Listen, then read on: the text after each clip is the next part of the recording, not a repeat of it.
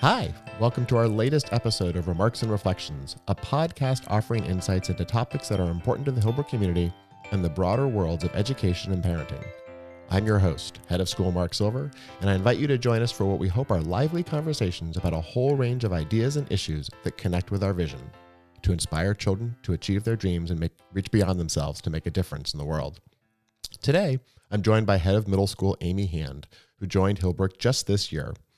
Prior to Hillbrook, Amy worked as an educator for 17 years in New York City.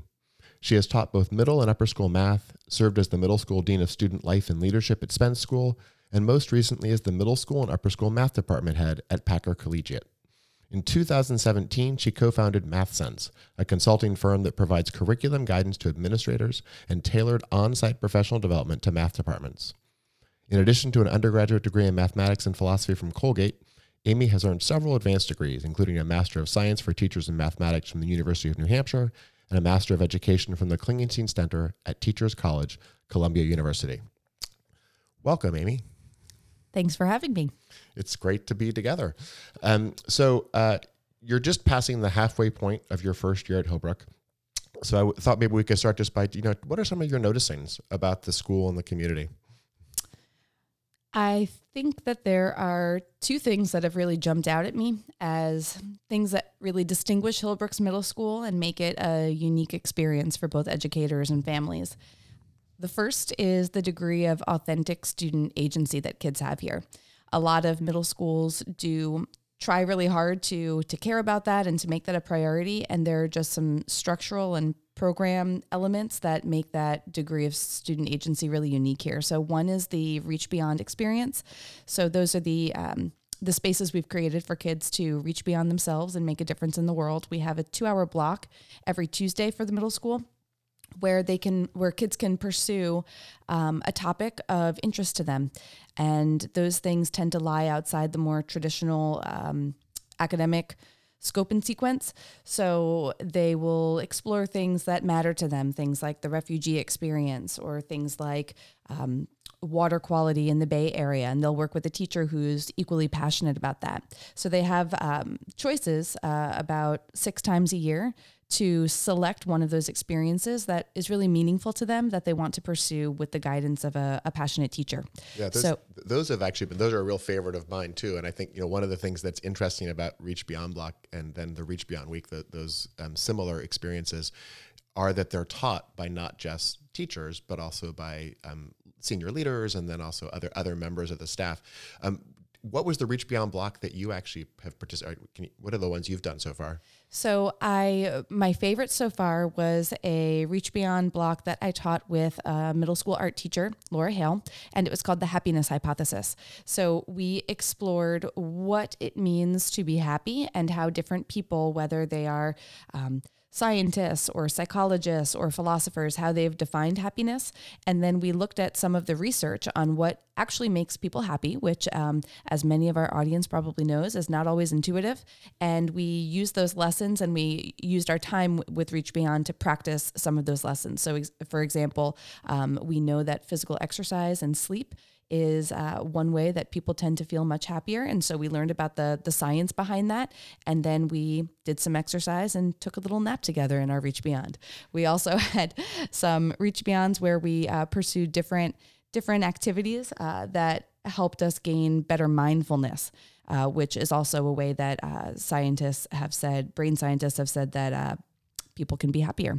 So we did a bunch of different activities that were all geared towards learning about that. And just by asking big questions, these natural opportunities to be interdisciplinary occur because the question is so big and broad that we can pursue answers in lots of different ways. So that was a really great one. Oh, I love that. I'm continually reminded how fortunate we are as a school and as leaders to get a chance to still work with kids. And at so many schools, the middle school head wouldn't even be in an activity with kids other than occasionally popping it out. And it's so great that you have chances to really engage with kids in meaningful ways. Yes, I agree. And especially in my first year, it's been the absolute best way that I've gotten to know the kids. So I cut you off though. So what were some of the other noticings that you've had? So you talked a little bit about agency. Oh, yes. So agency, and that also manifests with the electives periods. A lot of schools have electives. I don't know of another school that has electives that meet with the same frequency and for the same amount of time that more traditional academic classes meet. So kids have their interests and their passions honored, and they really do have a chance to create in a meaningful way their academic program here. So that's the first one. The other factor that I think distinguishes Hillbrook and its middle school is the level of meaningful collaboration among adults here.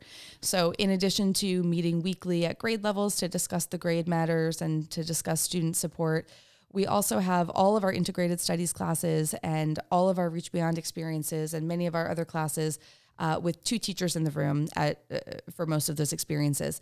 So that's great for so many reasons. One is that, the partnership between teachers leads to more thoughtful planning and a more meaningful experience for kids.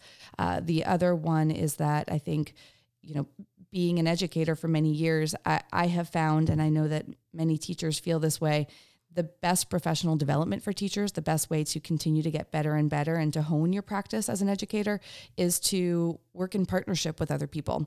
It's by getting that feedback and having that dynamic exchange with others that you really grow and learn. So it's fantastic as a form of professional development. Students benefit from the dynamism of a class, that is team taught rather than just listening to one voice or one perspective the whole time. And really importantly, teachers get to know students when they team teach so frequently in different contexts, which helps them get to know students in a different way. We've all seen, of course, the way that a student shows up in a music class might be very different from the way they show up in an English class, or the way that they participate in a math class might be very different from the way that they work in groups in a history class. So it's great for teachers to get to know students deeply that way. And then also last really big important way that manifests is teachers know the curriculum really, really well at Hillbrook, not just for their own class, but they know what those curricular connections are across grade levels within their subject and then also across disciplines within their grade level. And when we're able to exploit those connections between content, we are able to make the program that kids experience more connected and more cohesive to kids. That's great. Now, you started by saying something about agency. One of my favorite things you've done this year was an early change that you made that was a direct result of student agency. And it's one of those changes that in the adult world feels, I'm not sure how significant it feels to the adults, but when you announced this change at Flag, it may have been the loudest cheer that we've had from the middle school all year. Can you tell us a little bit about that change? Sure. So we've had a dress code policy for a while that said on free dress days, which is about every other Friday, students were able to wear certain non-uniform items. And leggings had not been on that list at the start of the school year. And this had become a point of great advocacy for students. And so I got different kinds of petitions sent to my office of varying degrees of quality and depending on the age and the amount of time that kids had put into it. And so I was able to use that as a learning opportunity for kids. And the message that I kept giving kids was, we want to listen to you as adults in the community, and your voice is important. And you should also be aware that the amount of time and thoughtfulness and attention that you give a cause that you care about is the amount of time and attention and thoughtfulness that you will receive in return. And some kids really took that to heart.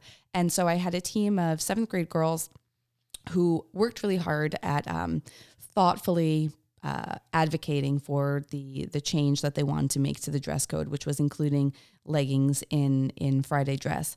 So they created this PowerPoint presentation for me. They got a petition. They interviewed their classmates. They surveyed their classmates on what they cared about with the dress code. And they were able to make a few really thoughtful arguments, some involving gender equity, some involving just practical concerns like comfort and what would allow them to focus in their classes. And I couldn't ignore that level of thoughtfulness. And so I was happy to work with them and to announce the change. Yeah, it really was, I think, a powerful lesson. And we talk a lot about it. I often use examples. I remember, one of the examples I've used a lot this year is we had a 3rd grader last year who wrote a persuasive speech about a second basketball hoop on the 3rd, 4th grade playground, which ended up happening in a similar manner to what you're describing. It was well thought out. It was it was doable, it made sense, and trying to find those concrete opportunities to share with kids moments where they can ask for something and advocate for something and actually see it come true. And then hopefully that then feeds, bleeds over into bigger conversations that I know we're having as a school around, diversity, equity, and inclusion and other topics, perhaps broader than just, leggings on Friday. Definitely. Yeah. I think the biggest takeaway, hopefully for the kids, is that they see tangible ways in which their voices are heard and honored by adults. And that's great for trust building, and it's great for community building, and it leads to a healthier exchange between the adults and kids. And that's probably a helpful segue into, I think what is certainly, so I started my career, I spent a number of years as a middle school head, and actually before that I was a dean of students in a high school. And so, I know one of the biggest challenges in your role is discipline. And it is something that is difficult, and of course also so critical to the success of a community and to the development of a healthy culture. Can you talk a little bit about how you approach discipline, and what you've seen in your first 6 months at Hillbrook? Sure. I think the most important aspect of the approach is that it has to be a proactive approach and not a responsive approach. So when I think about student discipline and behavior, it has to be tied to social emotional learning. So it's not just about responding when kids make a mistake, which they will in middle school, but it's really about anticipating that this is a time where kids are learning, and a lot of the learning they're doing is social, and that's going to manifest in some behaviors that are not always healthy. So it's about anticipating what some of those mistakes might be, knowing middle schoolers, and then giving them some of the tools through our social emotional curriculum that helps them manage conflict, helps them make good decisions, helps them kind of have like almost like a checklist of like, what are the considerations? What do I want to think about when I'm in conflict or when I'm having a problem at school? So that they have different tools, things like thinking about their own values, or things like talking to their parents, or things like sleeping on something when you're upset instead of reacting out of anger or another unproductive emotion. So I would say the first feature of our approach is about being proactive rather than reactive. Another aspect of our approach is that we do have the understanding that kids will make mistakes, and that the lens that we use when we're approaching these mistakes is a lens of learning and education. So that means that every mistake involves a conversation with kids, sometimes depending on, what's involved. Sometimes that would be with an advisor, sometimes that would be with the grade dean, sometimes it would be with me. We always partner with parents when we're having conversations with kids about mistakes they've made. And also to contribute to the learning, we use logical consequences as much as possible. So what that means for us is that when kids make a mistake, it's important as much as possible that they see what the logical consequences are for that mistake, and not that adults in the community are giving them some sort of arbitrary punishment because we want them to to suffer for the mistakes that they've made. So those are some of the hallmarks. And then in addition to that, the other considerations we use beyond learning are just safety of the community and fostering community values that are aligned with who we are as a school. Yeah, I know. And of course, one of the biggest pushbacks that I know you occasionally receive, and I certainly receive in my role, can sometimes be, so why don't you tell us more about the various disciplinary situations that have taken place? Why don't you share out more broadly? And since I've been at Hillbrook, and I have always been very conscious of trying to preserve the confidentiality of children and families, and really trying to preserve the dignity of children. And I know you have been very consistent in following that as well. Other thoughts as parents ask you that question, or and I think oftentimes ask it without having really fully thought through what it looks like in a small community when you're talking about mistakes that children have made and how we've responded. Yeah, I think it's a tough balance to strike. I think that is one of the biggest challenges of the job. And I empathize with parents and with kids who see that there's been a violation in the community and want some sort of reassurance that it's been dealt with in a thoughtful way. So I acknowledge that. And I also acknowledge that when people are entrusting our kids with us, we are asking in turn from the parents' trust that we're responding to kids' mistakes in a way that's consistent with our values and in a way that ensures the safety of everybody in the community. And that the reason we don't share more, as you say, has to do with the dignity of each child in the community. When we do share things, it's always in support of students. So, for instance, if we know that one kid is struggling with physical boundaries in certain spaces, then we'll give teachers a heads up like, hey, here's a conversation we had with a kid about physical boundaries and respect for his or her classmates. So here's something to keep an eye on and reinforce with him. But we don't share more than we need to so that kids trust us and families trust us. And we've found that works best in terms of having kids learn from mistakes and building trust in the community. Right. So I wanted to take a moment, obviously a big piece of middle school are, kind of learning the core skills in math, writing, world language, in addition to some of the integrated work that we do in other disciplines. Can you speak a little bit to some of the things that you've seen in terms of the program that we're providing in middle school around, maybe particularly around math and writing, and what jumps out at you as you've spent time in those classrooms? Sure. So one thing I've noticed is that the schedule was designed really thoughtfully to acknowledge that there are some key distinctions between different content areas. So for instance, with our science and history curriculum, they meet in 2-hour blocks twice a week. With the English and math classes and also foreign language classes, those meet 4 times a week for an hour, because we recognize that kids benefit from having more regular class meetings and having regular exposure that you can build on. I've taught math within lots of different schedules, and I've taught math in some block classrooms, and I've taught math for shorter periods more frequently. And I think one thing that math teachers often bump up against is the fact that even if you have the same amount of time, if you have that time in a longer chunk, fewer times a week, there's only so much that kids can absorb. And there's almost like a marinating period that has to happen with kids with certain content in order for them to then absorb that and then be able to build on that in a subsequent learning experience. And so our schedule acknowledges that reality really thoughtfully. So that we have certain skills-based classes meeting for an hour 4 times a week, and then other classes meeting with different structures. Obviously I can speak more fluently about math than I can about English at this point, but I think one thing I've seen in both classes is a really great balance, which is always critical in any subject, between like the skill-based orientation and then the critical thinking orientation. So one thing I've noticed in math is the kids have really dedicated time to skill building and to practice. They also have a lot of time to problem solve in class and to develop the kind of critical thinking capacities that will make them not just better implementers of algorithms, but better thinkers and better mathematicians.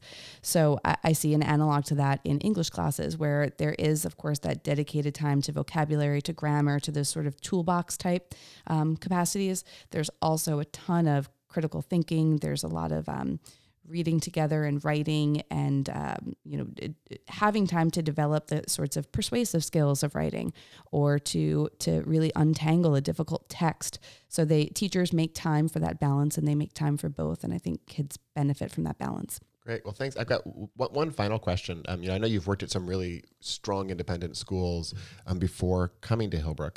And what lessons did you learn from those schools, and how did those influence the work you're doing today? I just touched on one of the biggest lessons I've taken away from my years in independent schools. One is about balance. I think a lot of times parents and educators can fall victim to thinking, when there's this kind of heated debate in education, whether it's around, are you teaching skills or are you teaching concepts?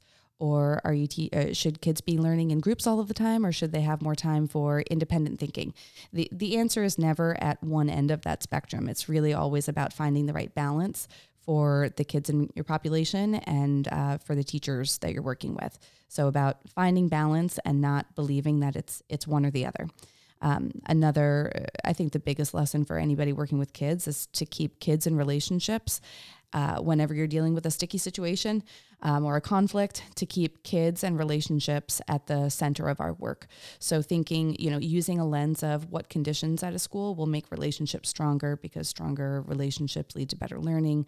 What sorts of conditions at a school will lead to stronger partnership between educators and parents. I don't think schools ever suffer from a lack of good ideas. The reality is there are always too many good ideas, and schools have to set priorities and figure out which initiatives to pursue. And so I like to use that lens of what's going to create stronger partnerships and better relationships. And then the last is just the importance of strong leadership at schools.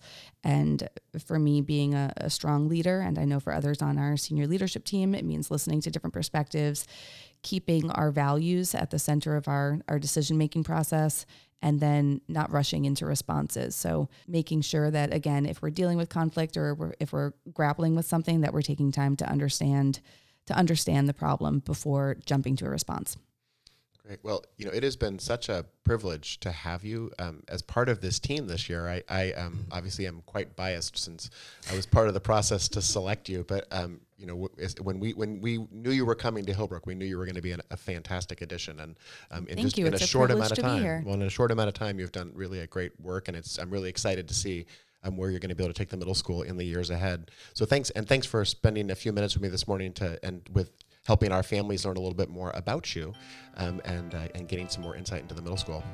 Thank you. It was my pleasure. You've been listening to Remarks and Reflections, a podcast of Hillbrook School. Be sure to subscribe to this podcast. You can also find the Remarks and Reflections blog post at hillbrook.us, another space where we are looking to connect with and engage members of our community in conversations important to our school, education, and parenting. And as always, you can find our school on Facebook, Twitter, Instagram, and of course, our website at hillbrook.org.